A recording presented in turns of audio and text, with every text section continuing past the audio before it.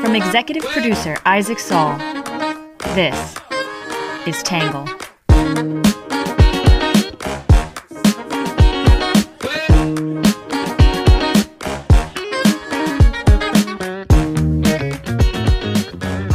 Good morning, good afternoon, and good evening, and welcome to the Tangle Podcast, a place where you get views from across the political spectrum, some independent thinking without all that hysterical nonsense you find everywhere else. I am your host, Isaac Saul, and in today's episode, we are stepping into the hornet's nest. We're covering abortion and some of the arguments that were brought forward in the Supreme Court case yesterday.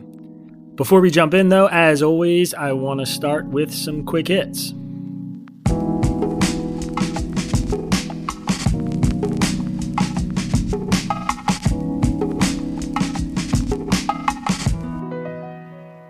First up, researchers at UC San Francisco said they detected the first known case of the Omicron variant in the United States. Number 2, the Women's Tennis Association suspended all tournaments in China and Hong Kong in response to the treatment of Chinese tennis star Peng Shuai. Number 3, in outlines of a winter plan to address COVID-19, President Biden extended mask mandates for travelers into March of 2022. Number 4, Simone Sanders, a high-profile aide to Vice President Kamala Harris, is leaving Harris's office by the end of the year. Number 5, Democrats and Republicans reached a funding deal to prevent a government shutdown, which could take place this weekend.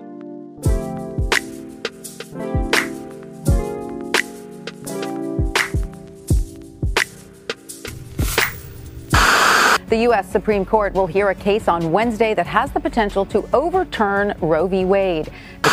Roe v. Wade has stood for nearly half a century. Now the landmark abortion rights decision is facing its most serious challenge in decades. After hearing hours of arguments today, the Supreme Court appears willing to uphold Mississippi's ban on nearly all abortions after 15 weeks. No exceptions for rape or incest. Hundreds gathered outside the court, both sides vividly demonstrating what's at stake. Mississippi defended its law, passed in 2018 but blocked by lower courts, that would ban virtually all abortions after 15 weeks of pregnancy. Yesterday, the Supreme Court heard oral arguments in Dobbs v. Jackson Women's Health Organization, the case regarding a law enacted in 2018 by the Mississippi legislature that banned abortions if the probable gestational age of the unborn human was more than 15 weeks. The law had narrow exceptions for medical emergencies and severe fetal abnormalities, but no exceptions for rape or incest. In case you missed it, on Tuesday, we published a lengthy podcast and newsletter that explained the background of Roe v. Wade and the Dobbs v. Jackson challenge.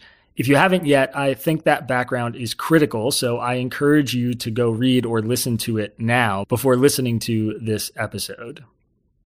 So, during oral arguments, the conservative justices, who now hold a 6-3 majority, seem poised to uphold the Mississippi law, which is at odds with the precedent established in Roe v. Wade. Roe v. Wade was designed to protect abortion rights up to fetal viability, usually around 24 weeks.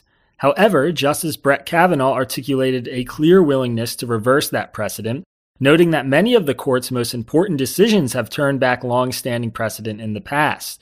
Justice Elena Kagan, meanwhile, warned about the stench on the court that would exist if its interpretation of long-standing law simply changed based on the personal preferences of the sitting justices at the time. Chief Justice John Roberts, who often works to ensure the court makes incremental changes to the law, seemed inclined to find a middle ground, asking questions about whether 15 weeks would be an appropriate line. Many court watchers have speculated that the justices could allow the Mississippi law to stand, but attempt to reach a decision that preserves abortion rights early on in pregnancies. However, some of Roberts' fellow conservative justices did not seem inclined to take him up on his offer. What seemed clear is that the court, as it stands, received Mississippi's arguments favorably, and that a major change to abortion law in the U.S. could well be coming. The court is expected to hand down its ruling in late spring or early summer next year. Now, we're going to take a look at some reactions from the left and the right, and then, as always, my take.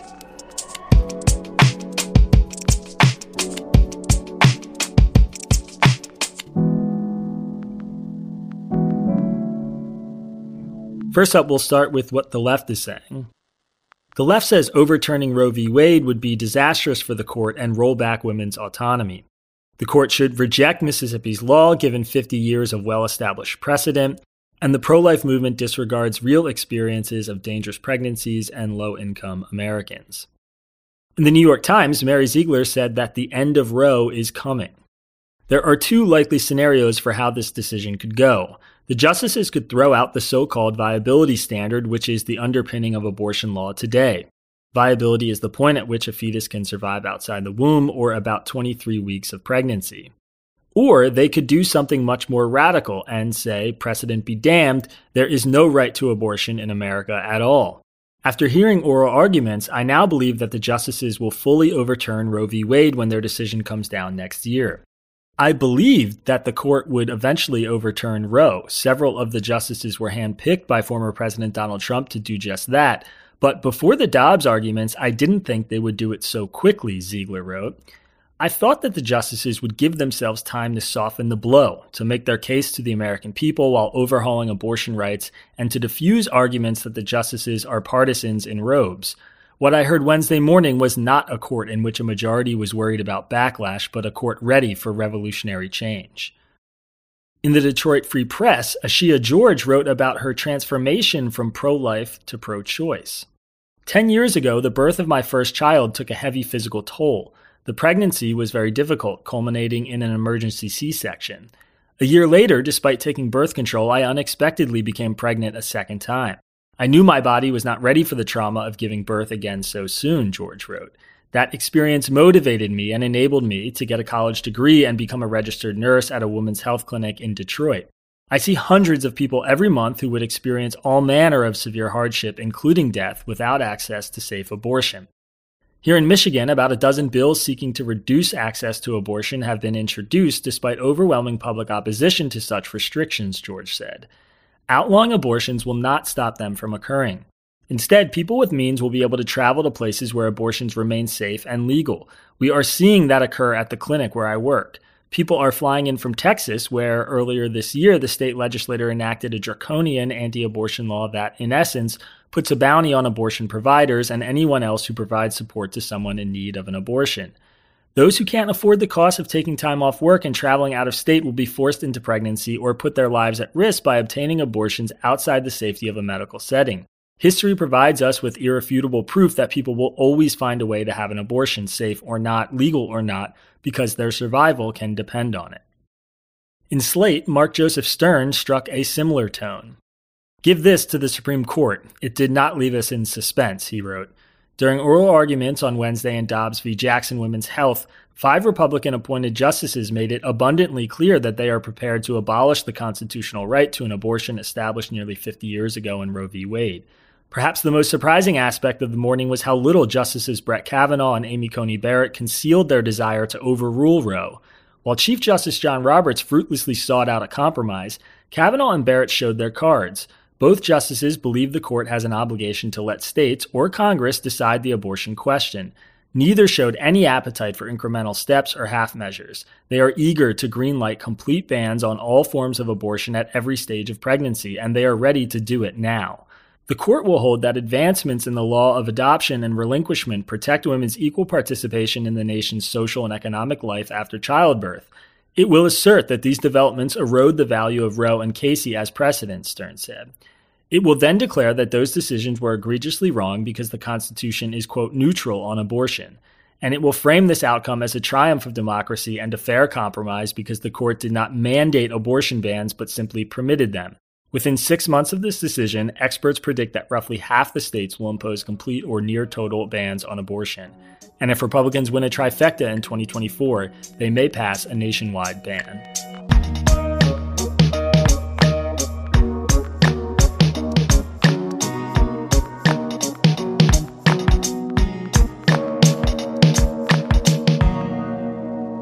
All right, and this is what the right is saying. The right argues that Roe v. Wade was wrongly decided, and at the very least, the court should uphold the Mississippi law, even if it doesn't strike down abortion rights wholesale.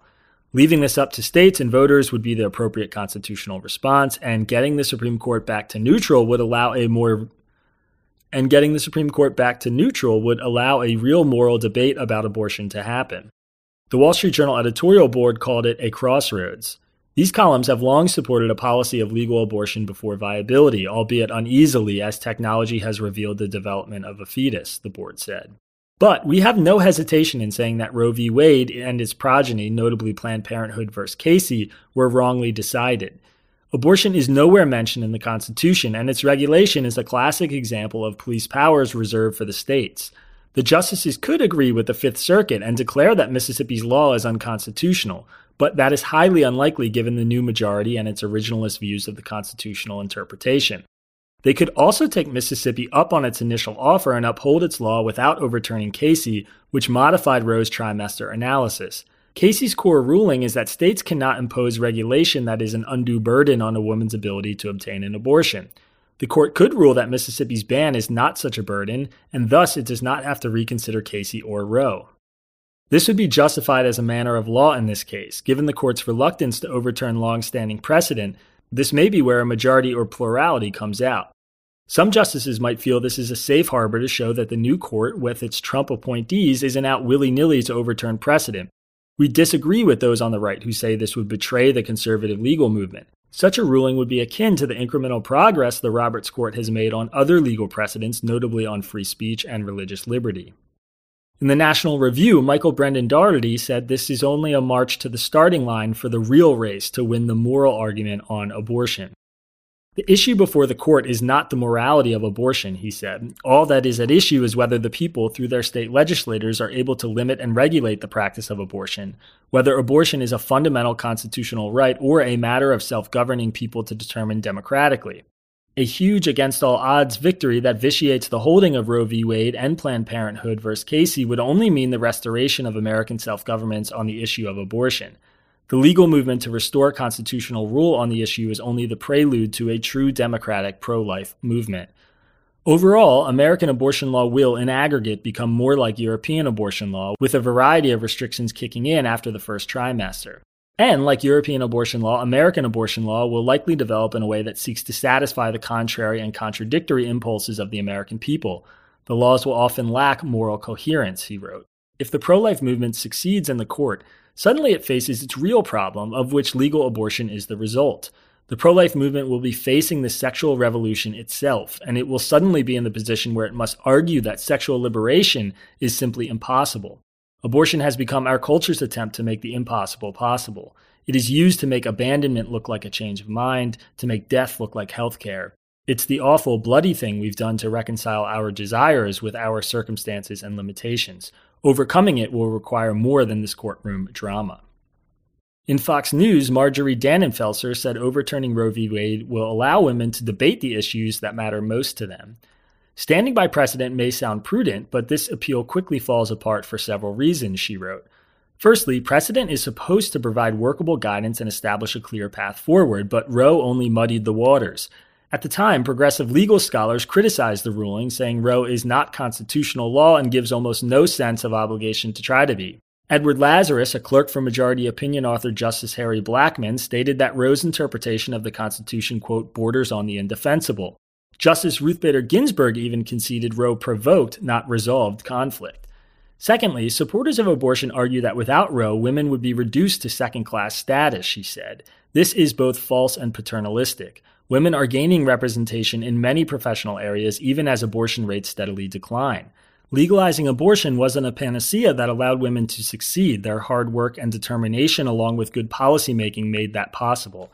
To claim 7 male justices save women from gender inequality is ludicrous. Women themselves hold a diverse range of views about abortion. For example, 79 pro-life female legislators from 45 states signed our amicus brief supporting Mississippi. Overturning Roe won't reduce the number of women in the workforce or repeal the 19th Amendment. Instead, it will allow women to debate the issues that matter the most to them.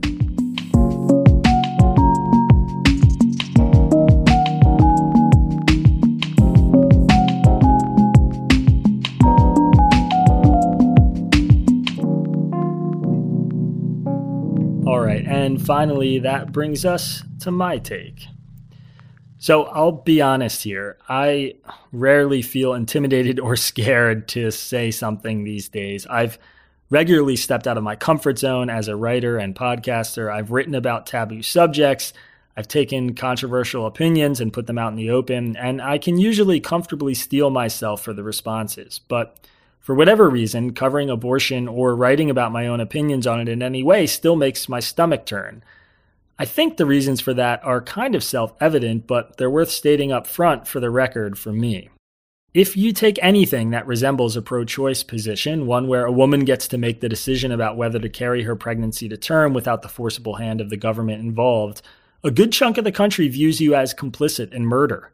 The lives of the unborn are on near equal footing as those of us already outside the womb. And even if they don't see it as the, quote, same as killing a person, many certainly view it as worse than, say, executing someone on death row. On the other hand, if you articulate a position that in any way advocates for valuing the life of a fetus over the mother's decision, or putting limits on the time frame in which an abortion can happen, there's a huge chunk of the country that believes you don't think women should have autonomy over their bodies. This group thinks you want to control their bodies, their sex lives, and their self-determination, and that you are likely some kind of brainwashed religious zealot, too. This is especially true if you are, like me, a man, someone who will never have to face the question of whether to give birth to a human being or not, someone whose life will never be as powerfully impacted by abortion law as a woman's. As Michael Brendan Daugherty wrote above in What the Right is Saying, the question before the court is not a moral one. At the risk of alienating some of my listeners, though, I feel it's necessary to concede that I fall into the pro-choice side. I see good and legal ethical causes for having certain limits on abortion, and I don't view pro-lifers as insidious evil zealots trying to reduce women to nothing more than childbearers. Virtuous arguments in the pro-life movement abound, especially among pro-lifers who consistently carry that ethic across the spectrum. In fact, in tomorrow's Friday subscribers-only edition, we're publishing an essay from someone who writes about the consistent life ethic of being pro-life and anti-capital punishment, for instance. I'm equally sympathetic to the idea that Roe v. Wade and abortion law as it stands in the U.S. was mostly concocted out of thin air. The justice who wrote the viability standard basically admitted as much, and the idea that there's a marked difference in a 24-week-old fetus versus a 26-week-old fetus outside the womb seems pretty preposterous on the face of it. Anecdotally, the record for premature births is constantly being broken. Even newborn babies, as any parent or aunt or uncle or grandmother can attest, wouldn't last very long without constant support and attention from those around them. This is a pro-life argument that I find particularly compelling. But it's equally disingenuous to pretend that a newly fertilized egg carries the same inherent value as a newborn baby or a prospective or current mother, which I think is why the court has struggled for so long to navigate this issue. There's no way to reasonably put a fertilized egg's consciousness, sense of pain, societal value, personality, self-determination, or worth on the same playing field as a newborn baby or adult woman, pregnant or not. And I've simply never seen, heard, or read a compelling argument to the contrary. Once we accept that there is that difference, then we are accepting that there is a gradient of life and that we are responsible for the incredibly challenging moral question of determining where in that gradient we want to begin giving explicit legal protections to a fetus that may take away the free will and choice of a potential or current mother. I'm not going to pretend to have a satisfying answer to that question, and I don't think I need to for this discussion. As it pertains to the case before the Supreme Court, though, the outcome seems clear to me. I think Roe v. Wade is going to be overturned, and I think legal abortion is about to become a lot less common and available in the United States. This is, for me, a terrifying proposition. It terrifies me not just because we know that women will still find ways to get abortions, only now they will occur in far less safe environments and at the risk of penalty or punishment for the doctors involved in the abortions, but also because of the tragic reality that it's unlikely to do much to actually reduce the number of abortions in the U.S. The practical outcome is that this fight is going to tear the country apart, take away 50 years of deeply embedded constitutionally protected autonomy that women have had. Whether you agree with Roe v. Wade or not, it now runs generations deep, and it is unlikely to even serve the, quote, victorious side's overarching objective, which, unless you think it's about controlling sex or women's bodies, is to reduce the number of abortions, ultimately to zero. The truth is that the best way to reduce that number in the US, if that really is your goal, is to popularize secular sexual education, make birth control cheap and effective, and improve access to women's health care. This is not a complicated truth. It's an observable fact throughout history and across the country. But it's one far too many people on the pro-life side don't want to hear. Which, hey, if you view abortion as state-sanctioned murder that's happening every day, I understand not wanting to take a middle ground. But staking out that position leaves little room to resolve the issue or make any progress in a country where most people don't agree with you. Another reality that has remained essentially unchanged for 50 years. It's also true that this ruling is going to have a disproportionately negative impact across the lower economic classes. Well-off people will still be able to travel to get abortions. Many of them already are from states that are restricting abortions. They'll be able to pay for the abortion itself, while poor and low-income Americans in states with abortion restrictions won't. And simultaneously, those people will then face the burden of giving birth in a country where carrying a child to term is absurdly expensive, quite dangerous medically, and comes with little government support for the parents or the child, though things finally seem to be improving in that department a little bit. That child will then face the prospect of growing up in a family with few resources to provide the care and quality of life we all want for our own kids. And while I know there are millions of parents waiting to adopt, there are also hundreds of thousands of kids waiting to be adopted, none of which resolves the actual costs and risks of carrying a pregnancy to term. None of this strikes me as a positive or whole life just outcome, particularly when determining the fate of a law that has no exceptions for rape or incest, despite some 84% of Americans supporting such a clause. In fact, Americans are split on whether abortion is morally wrong, but they're quite clear on their preference that abortion should be legal in specific scenarios. Relatedly, current CDC data indicate that 92.7% of abortions are performed at or less than 13 weeks gestation, 6.2% are performed between 14 and 20 weeks, and fewer than 1% were performed after 21 weeks. In other words, right now, abortions are happening almost entirely in the time frame that the Mississippi law already allows, and that the vast majority of Americans deem morally acceptable. Thanks to many of the SNAP laws in place across the country, though, overturning Roe v. Wade in this case would immediately make most or all of those abortions illegal. My feelings aside, it seems that outcome might be likely, and I fear what will come after it, especially in a country that's already hopelessly divided, with a court that's already viewed overwhelmingly negatively, and on an issue that has always seemed irreconcilable. All right, that brings us to our story that matters today. The United States has been under a deluge of cyberware attacks, and the Biden administration is now accelerating efforts to address them.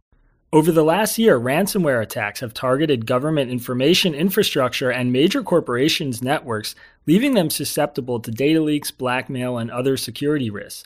Meanwhile, there are nearly 600,000 vacant cybersecurity positions in public and private sectors, including 1,500 at the Department of Homeland Security alone. This leaves those industries even more vulnerable. Government, nonprofit, and private entities are now partnering in an attempt to train new cybersecurity technicians to fill the voids as quickly as possible. Axios has a story about this in today's newsletter. That brings us to our numbers section. All of these are related to today's issue. 32% is the percentage of Americans who think abortion should be legal under any circumstances, according to Gallup. 48% is the percentage of Americans who think abortion should be legal only under certain circumstances, according to Gallup. 19% is the percentage of Americans who think abortion should be illegal in all circumstances. 46% is the percentage of Americans who say abortion is morally acceptable, and 47% is the percentage of Americans who say abortion is morally wrong. 61% is the percentage of Americans who believe abortion should be legal during the first trimester, and 34% is the percentage of Americans who believe abortion should be legal during the second trimester. Finally, 19% is the percentage of Americans who believe abortion should be legal during the third trimester. All of those last three data points are from the Associated Press. Phew. All right, who needs a have a nice day story? I definitely do. Here's a good one. Yesterday, Capital One announced it was going to end the industry practice of charging customers hefty overdraft fees, giving up approximately $150 million in annual revenue. Customers who have paid the fees will be automatically rolled over into a free overdraft protection service next year. and those who opt out of the service will simply have overdrawn transactions declined. For years, consumer advocates have been pressing banks to abandon this practice, which often punishes those who can least afford to pay the fines. As someone who once lived under the constant hellish fear of an overdraft, I'm thrilled to see the change. CNBC has a story about this. You can find it in today's newsletter. All right, everybody, that is it for today's issue. Tomorrow, as I mentioned in the newsletter, we are going to be publishing a reader submission, an essay a reader sent me about the whole life ethic ideology. I thought it was really interesting. It's related to today's issue on abortion rights and being pro-life, and it's a different view than I have, which is why I'm choosing to publish it. But you only get it if you are a subscriber. So if you want to receive that, you need to go to readtangle.com/membership and subscribe. As I said earlier this week, we are donating half of all new subscription revenue and tips to Heavenly Harvest, which feeds the hungry in New York City and up and down the East Coast. So you can subscribe and also donate to a good cause at the same time. All right, everybody, if not tomorrow, I will see you on Monday. Peace. Our newsletter is written by Isaac Saul, edited by Bailey Saul, Sean Brady, Ari Weitzman, and produced in conjunction with Tangle's social media manager, Magdalena Bokova, who also helped create our logo. The podcast is edited by Trevor Eichhorn, and music for the podcast was produced by Diet 75. For more from Tangle, subscribe to our newsletter or check out our content archives at www.readtangle.com.